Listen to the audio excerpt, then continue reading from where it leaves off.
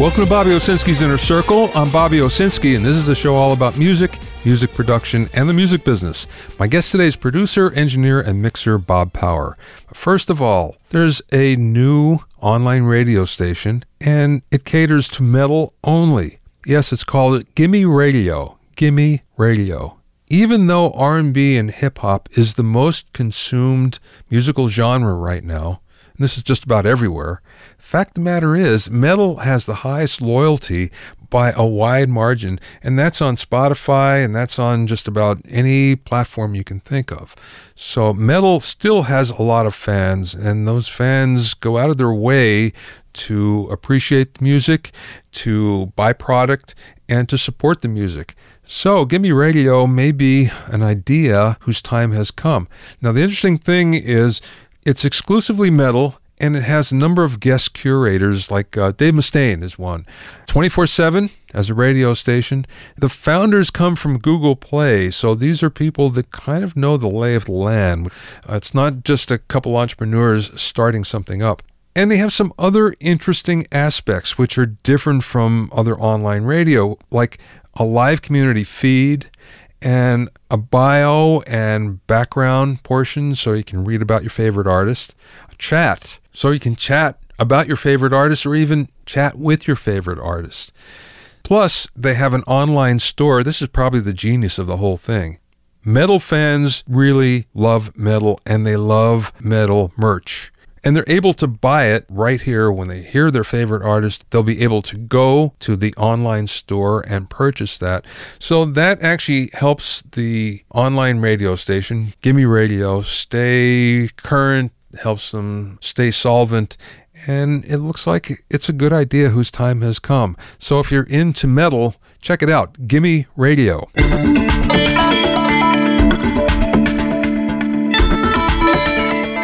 If you have any questions or comments, send them to questions@BobbyOwnerCircle.com. The second edition of my social media promotion for musicians handbook is now available on Amazon, iBooks, Ingram, and a bookstore near you. It's the manual for marketing yourself, your band, and your music online, and covers how to use virtually every important online platform for promotion. Also, if you're interested in my courses, go to BobbyOwsinskiCourses.com.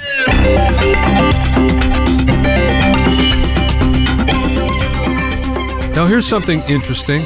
There's a Wikipedia site called The Worst Music of All Time, and I had a good chuckle checking this out. So let me just give you some of these very interesting albums and singles that they consider the worst of all time. And I'm not going to name them all, but just some that jump out at me. For instance, Having Fun with Elvis on Stage by Elvis Presley, 1974. This one is kind of interesting. Metal Machine Music by Lou Reed, 1975. Oh, this one is panned by just about everybody. To the Hard Way by Greg Allman and Woman. Woman meaning Cher. As a matter of fact, she hated it so much that she bought the rights to the album back so it would never be re-released. The soundtrack to Sgt. Pepper's Lonely Hearts Club Band. Yeah, okay, I agree with that. Various artists. Thank You from Duran Duran. Playing with Fire by Kevin Federline. Remember who he is? That was Britney Spears' first husband. Here's one that kind of surprises me. Chinese Democracy by Guns N' Roses. And finally, this is kind of interesting too, Lulu by Lou Reed and Metallica. Yeah, I never quite got that one myself. How about songs? Okay, MacArthur Park by Richard Harris. See, now that one I don't agree with. I always thought that was kind of brilliant. Obla Di Obla Da by the Beatles. Well, some people like it, many people don't. You're Having My Baby by Paul Anka. Okay, gotta agree with that one, I think. True by Spandau Ballet. Actually, I always thought this was a really well-crafted pop song. Sussudio by Phil Collins. Yeah, I think I agree with that one. We Built the City by Starship. Actually, a good friend of mine co-wrote that, Martin Page. Don't Worry, Be Happy by Bobby McFerrin. Ice Ice Baby by Vanilla Ice. Yeah, you got that one right. Achy Breaky Heart, Billy Ray Cyrus. The Thong Song by Cisco. Yep, agree with that one. Who Let the Dogs Out by Baha Men. My Humps by the Black Eyed Peas. Yep, agree with that one, that's for sure. Rockstar by Nickelback. You just knew that Nickelback could be in here somewhere. Friday by Rebecca Black. I also know the writer of that one as well. And the final one, Chinese Food by Allison Gold. So anyway, if you're interested, just look this up on Wikipedia. It says this list of music considered the worst music of all time. It's pretty interesting. But again, it's just a matter of taste, isn't it? Bob Power is a Grammy Award-winning and multi-platinum producer, engineer, composer, arranger, performer, and educator. Bob started his career as a television and advertising composer, working on campaigns for the American Cancer Society, which was an Emmy Award winner, AT&T, Casio, Coca-Cola, Elizabeth Arden, Hardee's, Hertz, Mercedes-Benz, and many more. He was a big part of the second generation of hip-hop, working with A Tribe Called Quest, De La Soul, and artists like Erykah Badu, and again, many more as a producer, engineer, and mixer. He has 2 music degrees and is currently a professor at the highly regarded Clive Davis Institute of Recorded Music at New York University's Tisch School of the Arts. Boy, that's a mouthful. I spoke with him via Skype from a studio in New York. I was reading up on your background, and I saw that when you were younger, you kind of started in the business playing in soul bands, which is so cool. Yeah. That's how everybody started playing in bands, I think. Yeah, but not soul bands. Oh, yeah. When I did my undergrad in St. Louis, I got into this music conservatory and ended up going for a Bachelor of Music in Theory and Composition, not because I was into classical music. I just didn't know what else to do with myself. And I ended up during that same time playing in R&B bands and sort of a chitlin circuit kind of thing around St. Louis. And this was in the early 70s, so it was total Superfly time. I mean, guys with black leather trench coats, girls with orange and purple afros, hot pants, electric 225s with foam dice hanging from the rearview mirror. It was wild. Were you the only white guy in the band? No, it was weird. It was a little backwards. We had a white 3-piece rhythm section and a 5-guy frontline who were all brothers. So it was really odd. It was really funny. We did a lot of Temptation stuff and, the normal stuff, Marvin Gaye, Al Green, everything, all that.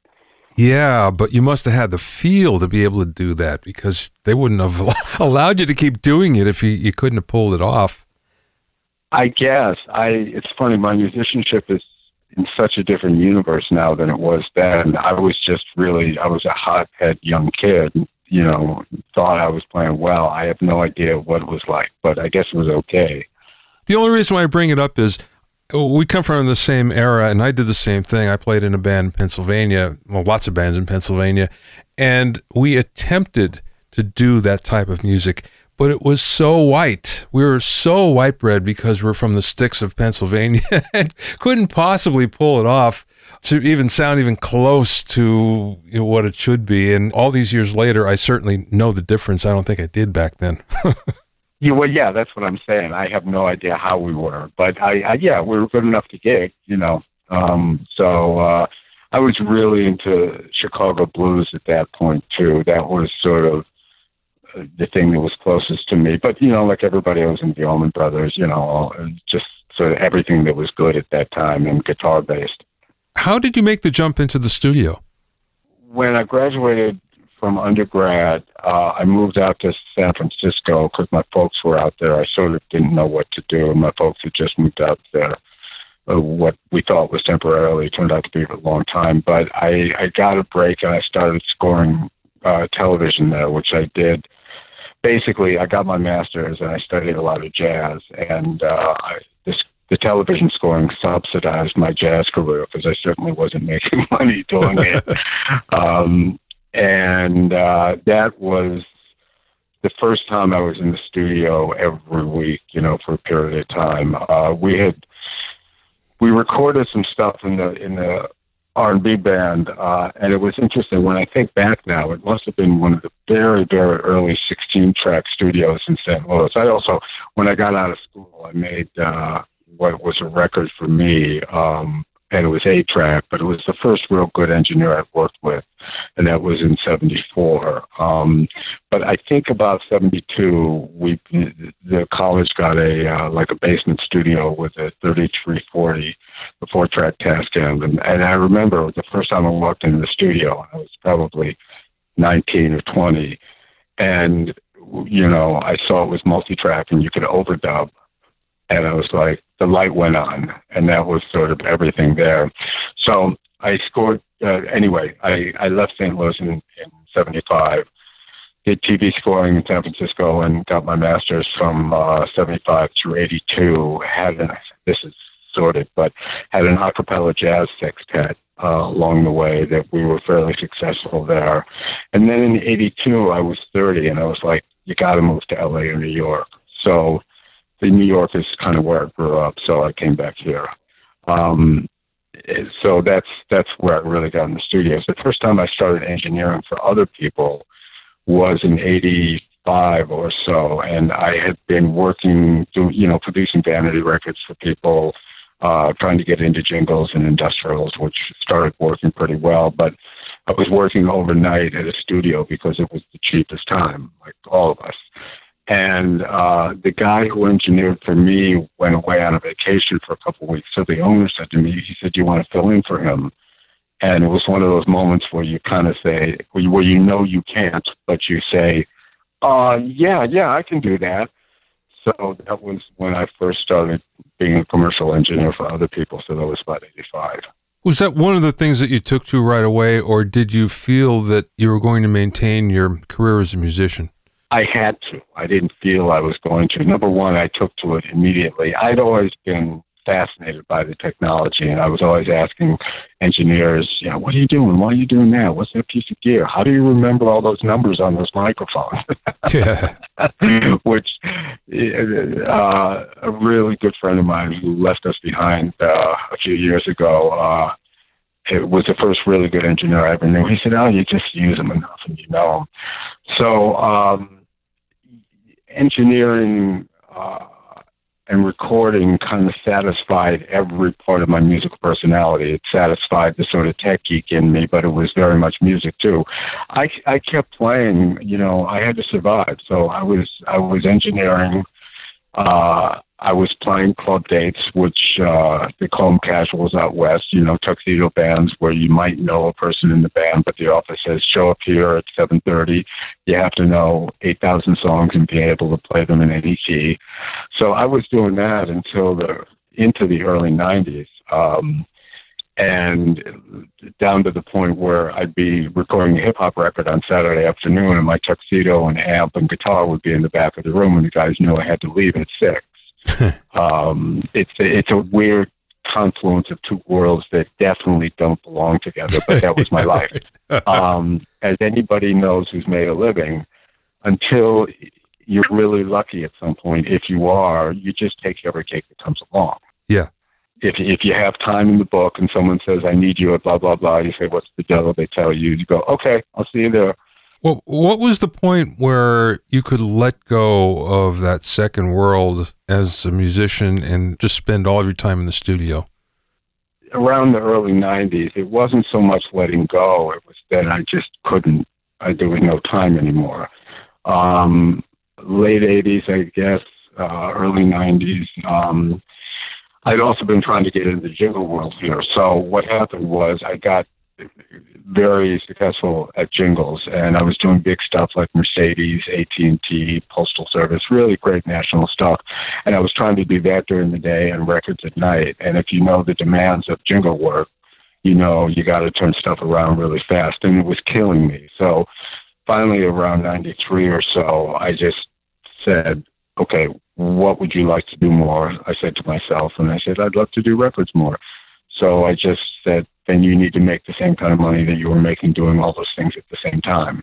So that was when I really stopped all the musician type of things. I never stopped, though. It's funny. I still play on records that I produce, and not because I'm better than anybody else. I just know how to get there quicker. Yeah, I'm the same way. I don't have chops anymore, but I know what needs to be done, and I know enough to be able to get there. And I know that if I can't get it, then I'll have to bring somebody else in, which is the difference between when I was younger. Sometimes you don't know about where that point is, but thankfully, you learn. Well, that's a really interesting observation, because something I talk to my students about all the time is studio chops versus general chops in terms of musicianship. And there's only about a 50% overlap. There's certain things you have to have together in the studio that don't really matter that much when you play live. And consistency of time and consistency of tone. You know, you're a guitar player? Yeah. You know how poorly voiced many guitars are, like Strats. Sometimes the B and the G string sound like they're different instruments. Yep. Yeah, I understand what you're saying. You know, there's certain things that you need to do for recordings that once you've done it for a long time, you sort of know exactly where to go. Well, the other thing for me is the only time I'll do it is if there's nobody else around. We need it done quickly, and you know, one of those things. I never force myself on a record. It sounds like you're the same thing. You never do it. Well, you know. Yeah, I was going to say that. It's like for a while when I started doing records, I really went out of my way to not play, because I didn't want the records to be about me. I wanted them to be about the artist. After all, you know, a lot of time, I'm finally at a point where I know what people want from me. I know how to get there, and I'm going to do it. And if it's cool, and if it's rocking, and if it feels good, everybody's happy. And sometimes it doesn't, and then you fix it. What was your big break, or do you feel that you had one particular break?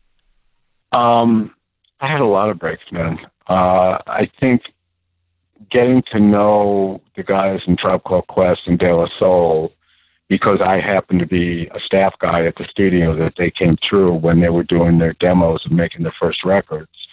Those relationships were very important to me, and they sort of put me on the national map. And those were also the days it doesn't happen anymore, because people read liner notes. There were liner notes and people read them. But those early Tribe Called Quest and De La Soul sessions, particularly Tribe Called Quest, but both those guys are like family to me. And when those records hit, I was all of a sudden, everybody knew my name, which again does not happen that much anymore. Just because there's no names, no one sees the backstory anymore. You know, it's interesting you should say that. I never considered that, but you're absolutely right. And with no liner notes, people really don't know who's working on the records. And when we were growing up, that was something that when you bought a piece of vinyl, when you bought a record, I'm sure you're like me, the first thing you do, you turn it over and you look, okay, where was this recorded at? Who's the producer? Who's the engineer? And after a while, you knew what they did, and you knew where they did it at, and you knew what their style was. And it was really important, I think. Yeah, and when I was a kid, you know, it was like I looked on the back of the records. I had no idea what all those jobs were, but they certainly looked very cool. You know, remixed. They used to call the guy who mixed the record remixed by. Yeah. And I just thought, producer, mixer. Oh, wow, that sounds really cool. And of course, you have no idea what goes into it, but I think that one of the reasons we do what we do is because of how we felt about it from the first time we heard it and felt it and experienced it. Even though it's irrational and we know a lot better about reality now, I think it still holds over from when you're a kid. That's, you know, I wanted to be a good musician when I was a kid too. Yeah. Yeah. Oh, I know what you mean. Did you have a mentor? No, and I like to say I learned from everybody I've ever come in contact with. That's something that's very important to me. I had a mentor when I was doing TV score, a guy named Art Juarez, who again left us behind a few years ago. And Art was a total sort of professional musician. It was the first time I saw guys who sight read fly shit. Can I say that? Yeah, sure. I guess I can. You know, their tone, their time, they were just completely professional musicians. They could sit in a pit band and read a show down. They were good jazz players. The first time I was ever around people on that level.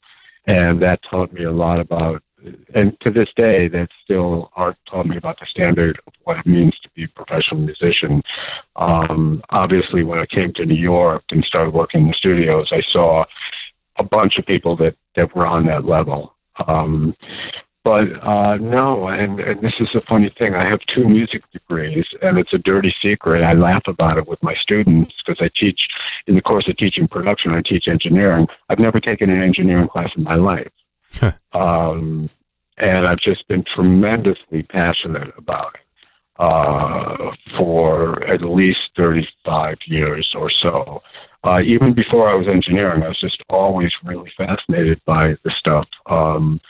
My dad was a television producer, and I remember in the late 50s, early 60s, when I was a little kid, there was a pile of junk down in the basement, and everybody has stories like this, but there was a wire recorder, not even a tape recorder. And I remember like pressing record and talking into the microphone at 8 or 9 years old, like, hello, my name is Bob. And the fact that I could play it back and hear that back just delighted me to no end. And it's really funny. I talk to my students about this too. I've done a lot of recording, but every time I put up a microphone, I'm sure you're the same way. You record something, you hear it back. It's just as fascinating as the first time you did it. Yeah, absolutely. A wire recorder. Wow. You actually saw one and got to use it. Jeez.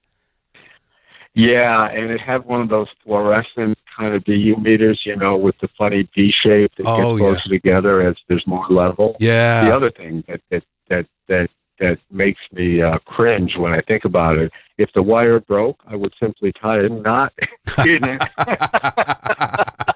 and keep using it. And I cringe. I think about that I'm the same. Very cool. I saw something, I forget where it was. I was reading up on your background, and I saw where you mentioned that you started in the second generation of hip-hop, and you distinguished it as when samples began to become a really big deal. Mm-hmm. And that fascinated me because I had never thought of it that way. Were you saying that when you started, it was the sample era right there? Well, yeah, and this is one of the things when I give lectures outside of NYU, this is one of my set topics that I offer up to people, is that the idea of technology influencing art is possibly more operative in the making of records than just about any other art form I know. Videography would not exist if it were not for technology in the first place.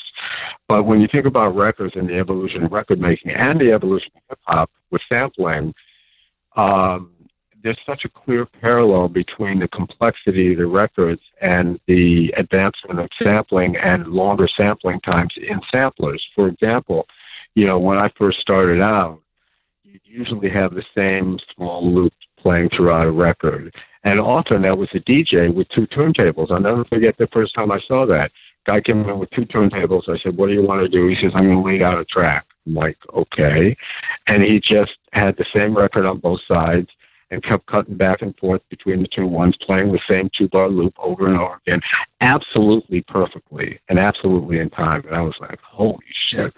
But with sampling, it was so, the available sampling time because of the memory was so small at the beginning.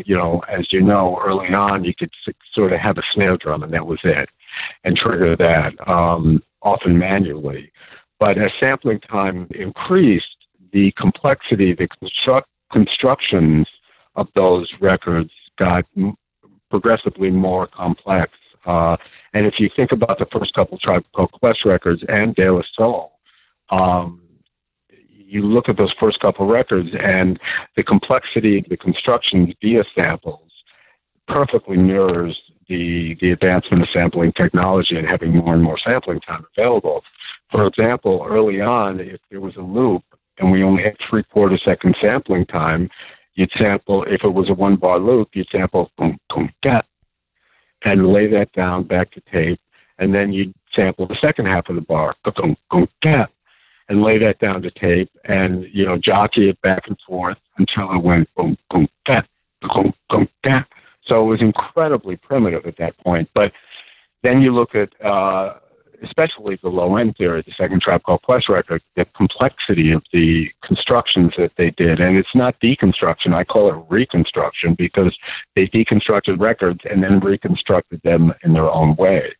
And part of the brilliance of Ali and Tip and the guys in De La and Prince Paul and a lot of the Large Professor, Pete Rock, a lot of pretty brilliant people is they can sort of hear, you'll play them a record and you'll listen to the record in a certain way, and they're kind of deconstructing it already in their heads and often putting it back together in a completely different way. It's fascinating.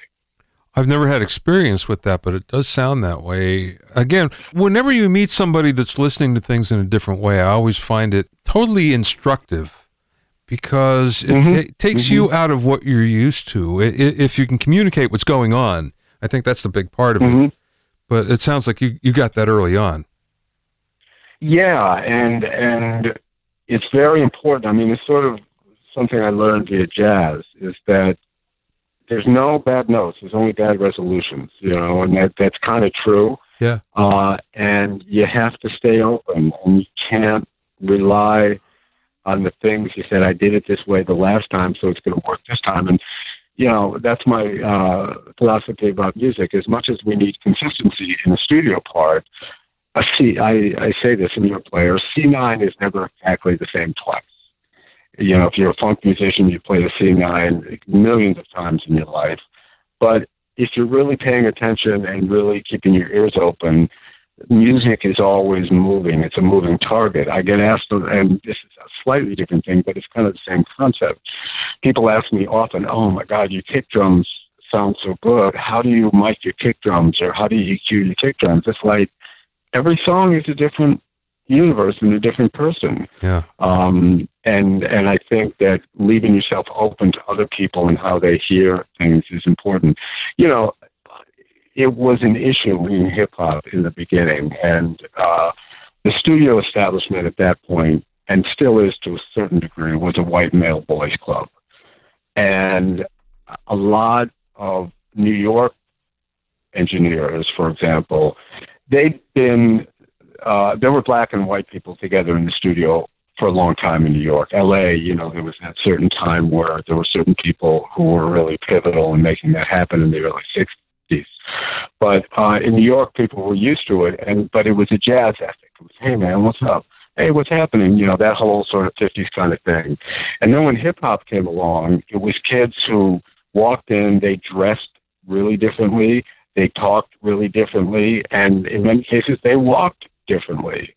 And I think, I won't say it was unconscious racism, but I think that a lot of the engineering establishment, the studio establishment in New York, was not scared, but just sort of put off by it because they didn't understand it. And for me, I'm a people person, and these people came in and they were kids half my age, and they were really nice and really fun to be around, and not knuckleheads and not heavy druggers or drinkers. So I was like, okay. And then they said, this is what we want to do. And I was like, wow. So the creative problem-solving part of me took over at that point, which I think most of us who are studio people are like that. The quickest way to get a lot of studio cats to do something is to say, I don't think we can do this. Yeah, right. And they get to work.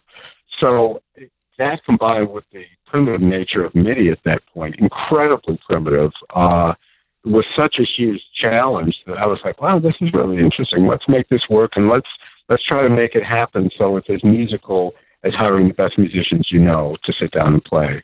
So yeah, that was staying open was really important in that respect. Okay, let's get a little geeky. So how much do you do in the box these days? Almost all. I believe in recording it in such a way that you get it in and it sounds pretty damn good. So that means more than good microphones, it means good mic preamps, number one. And anybody who does this will say the same thing. Good mic preamp and a 57, I could make a record on a desert island. But mic preamps, get it in there sounding right. All my mixing has been without any analog inserts for at least 8-9 years. I haven't worked on a console in years, and I actually don't really care to. For the longest time, my two-bus was analog. I have a really great analog two-bus chain that I still use for mastering, because that's one thing that really you can't do right if you just stay in the box. But my two-bus is a pair of Dave Hill Titan compressors, which are amazing, and it's the last piece of analog. I said, you can't buy these, but they sounded so amazing. A Pendulum ES8, which is sort of like a hi-fi Fairchild, API 2500, GML EQ, a couple of TubeTech EQs, a Prism Massillette EQ, which I use mostly for mastering. So that's my two bus. Until about a year ago, I felt like I wasn't able to get the same kind of results by staying in the box. I have to say, with the new edition of Pro Tools and the way it handles audio internally, combined with the UA plugins and just plugins being better in general, I've done mixes in the box and gone through my two-bus, my analog two-bus for clients, and they're hard-pressed to say which one is better. No, I agree with that. How about you? I'm completely in the box. I felt for a long time that I could do it as well if I stayed in the box. And at some point it was to my detriment, but I kept on trying, and I feel pretty confident with it now. And there's enough people that I know like you who also feel that way that kind of verify what I was thinking, which is always kind of nice. Yeah. I took it on as a challenge. About 10 years ago, I just started thinking, you've done the other thing for a long time and you're pretty good at it. You should be better at this other thing. Not because of commerce, not out of fear. It turned out to be a good move, but, I just thought the technology's there. Why not? And really, it's been in the last year and a half or so. And again, it has to do with the audio architecture in Pro Tools, the way it handles audio. And plugins are better. So I think we can do it now. It's not even a stretch. It's sort of the way things are done. Do you have some favorite plugins that you find you're using on every mix? McDSP EQs have been my go-to for years. I also use FabFilter stuff now, which, as you know, sound real good, and the user interface is fantastic. Yeah. Soundtoy stuff I love. And the UA line is fantastic, as you know. I actually approach digital mixing exactly in the same way I used to approach analog mixing, where I know the sonic characters of different plugins, so I can actually go to them, particularly with compression, which is sort of the last frontier, the hardest thing to get right in the box. EQ was not bad from the beginning.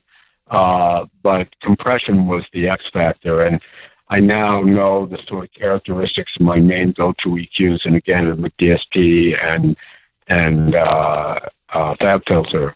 I know the sonic character of those, so I go to those immediately. And as you know, there's so many problem solvers that you can use in the box that you never could do in the analog world. Multicam compression. And again, used poorly, it's the quickest way to turn something into Muzak. Used well, it can solve a lot of problems. You mentioned before about mastering and doing your own mastering. That's unusual, and usually it's not something that would be recommended, but you've seemed to have found a way around that. Yeah, it's better when I master. I can do a better job. I can make things, I can elevate things more when I master other people's stuff. I do a lot of outside mastering now.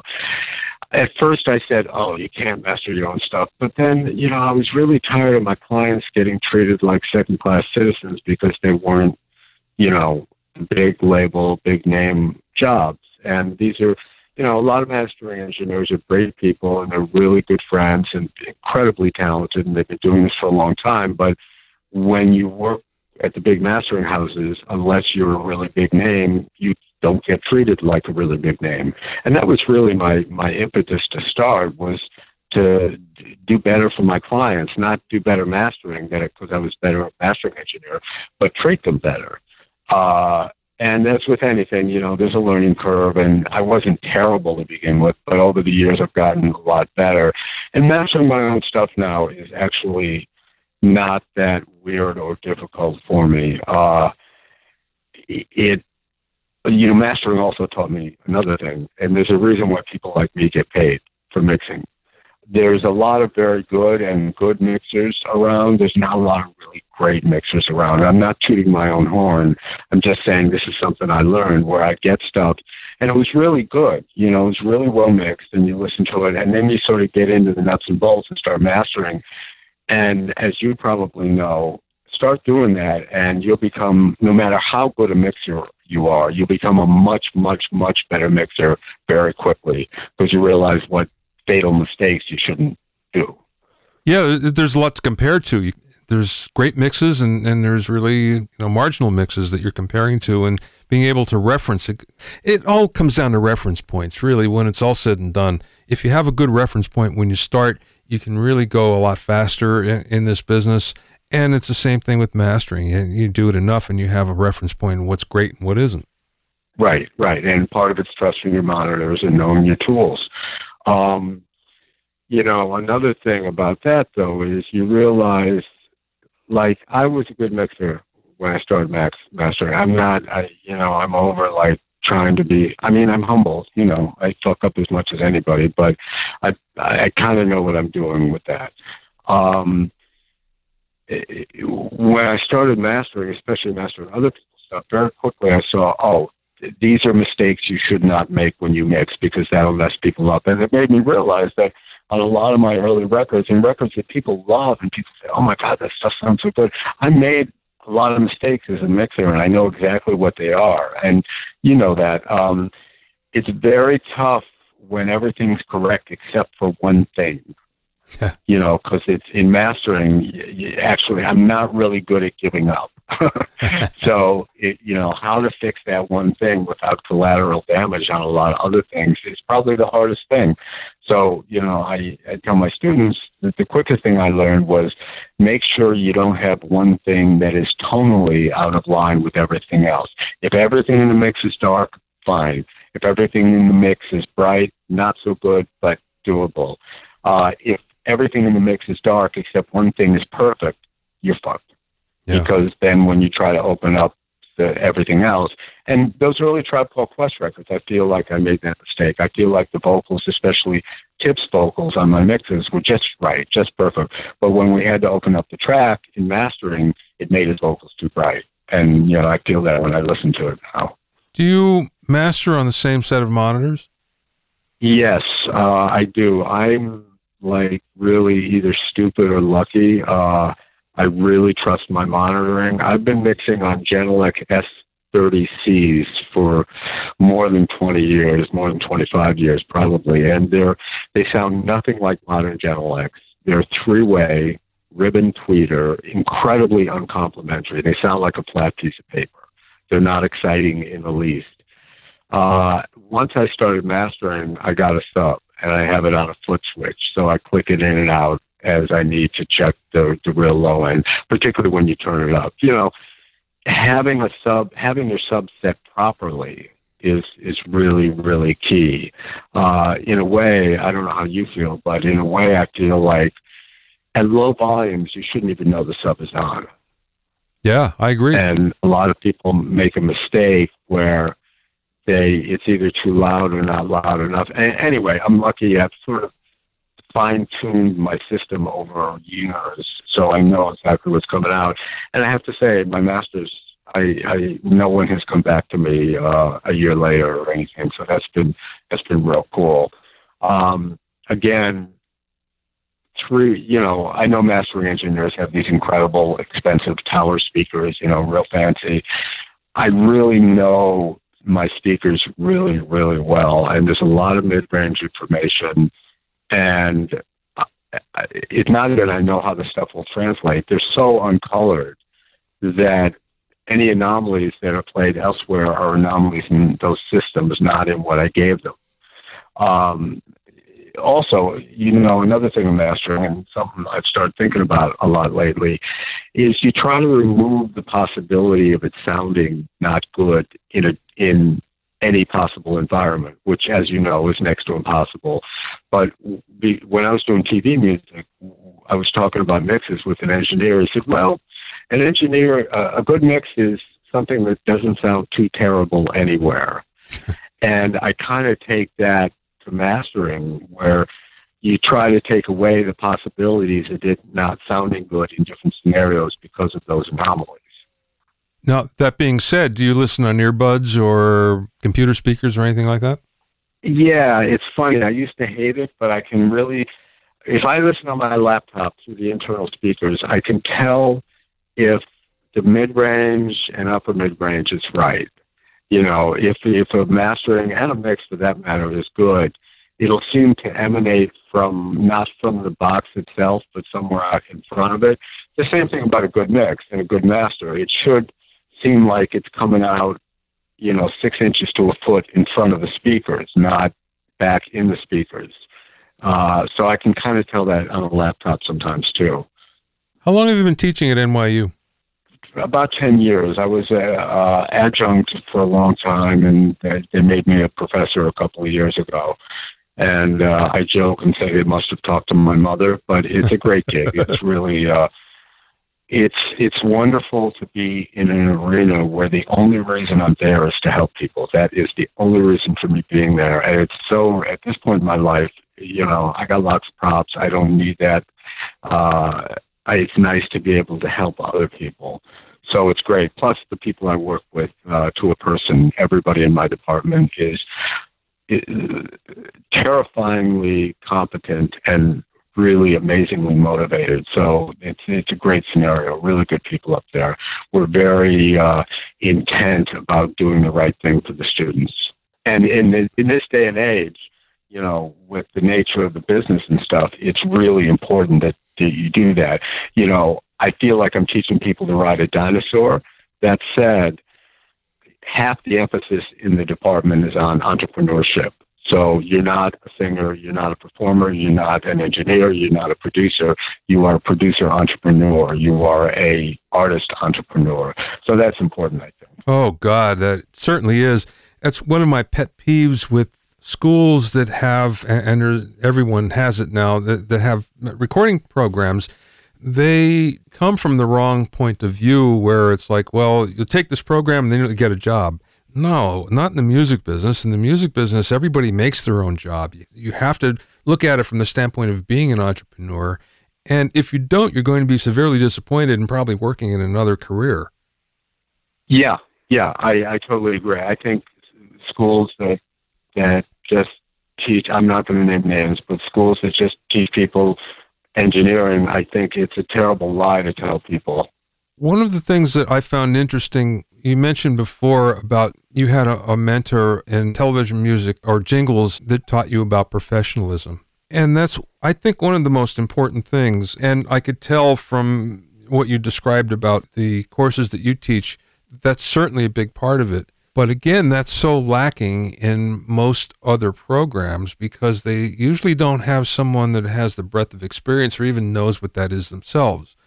So in a way, they're really doing their students a disservice. I suppose it's, better than having no program at all. But on the other hand, going to someplace like where you're at and your colleagues that have that experience and know the difference is so important to really doing something, for your career.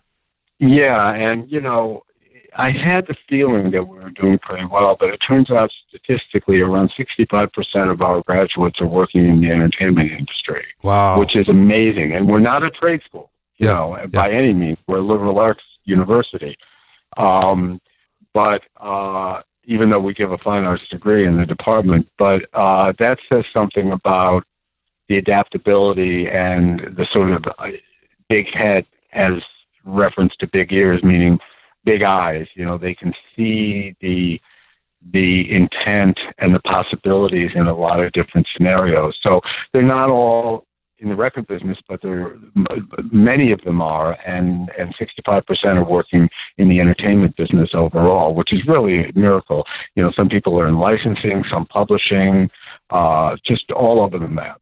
But it's great. It's really rewarding to see that. That's really impressive, definitely. Last question, Bob. This is a little off the track, but something you're uniquely qualified to answer. What's the best piece of business advice that maybe you received from somebody or you learned along the way? I learned along the way that you will be successful because your clients know that you will go to the wall for them and you will work twice as hard as they will. It's much better, and, you say, well, I don't want to get taken advantage of, or I should make more money. Well, you have to suss out the situation, but whether you're getting paid a nickel or $2 million, you need to make sure that everybody understands that you will work twice as hard as they will, and that you really have their best interests at heart and not your own. Yeah, and there's some places you get taken advantage of, but there are many more places where people will appreciate that and want to have you around. To find out more about Bob, go to bobpower.com, Bob, B-O-B, Power, P-O-W-E-R, one word, bobpower.com. Thanks for listening and being in my inner circle. Remember, if you have any questions or comments, you can send them to questions@bobbyoinnercircle.com. To listen to other episodes of Bobby Owsinski's Inner Circle, go to bobbyowsinski.com and select the podcast tab, or go to bobbyoinnercircle.com, or you can find it on iTunes, Stitcher, Mixcloud, and Google Play. At bobbyowsinski.com and bobbyowinnercircle.com, you'll also find a sign-up form for my newsletter and for alerts for new podcasts. This is Bobby Owsinski. I will see you next time.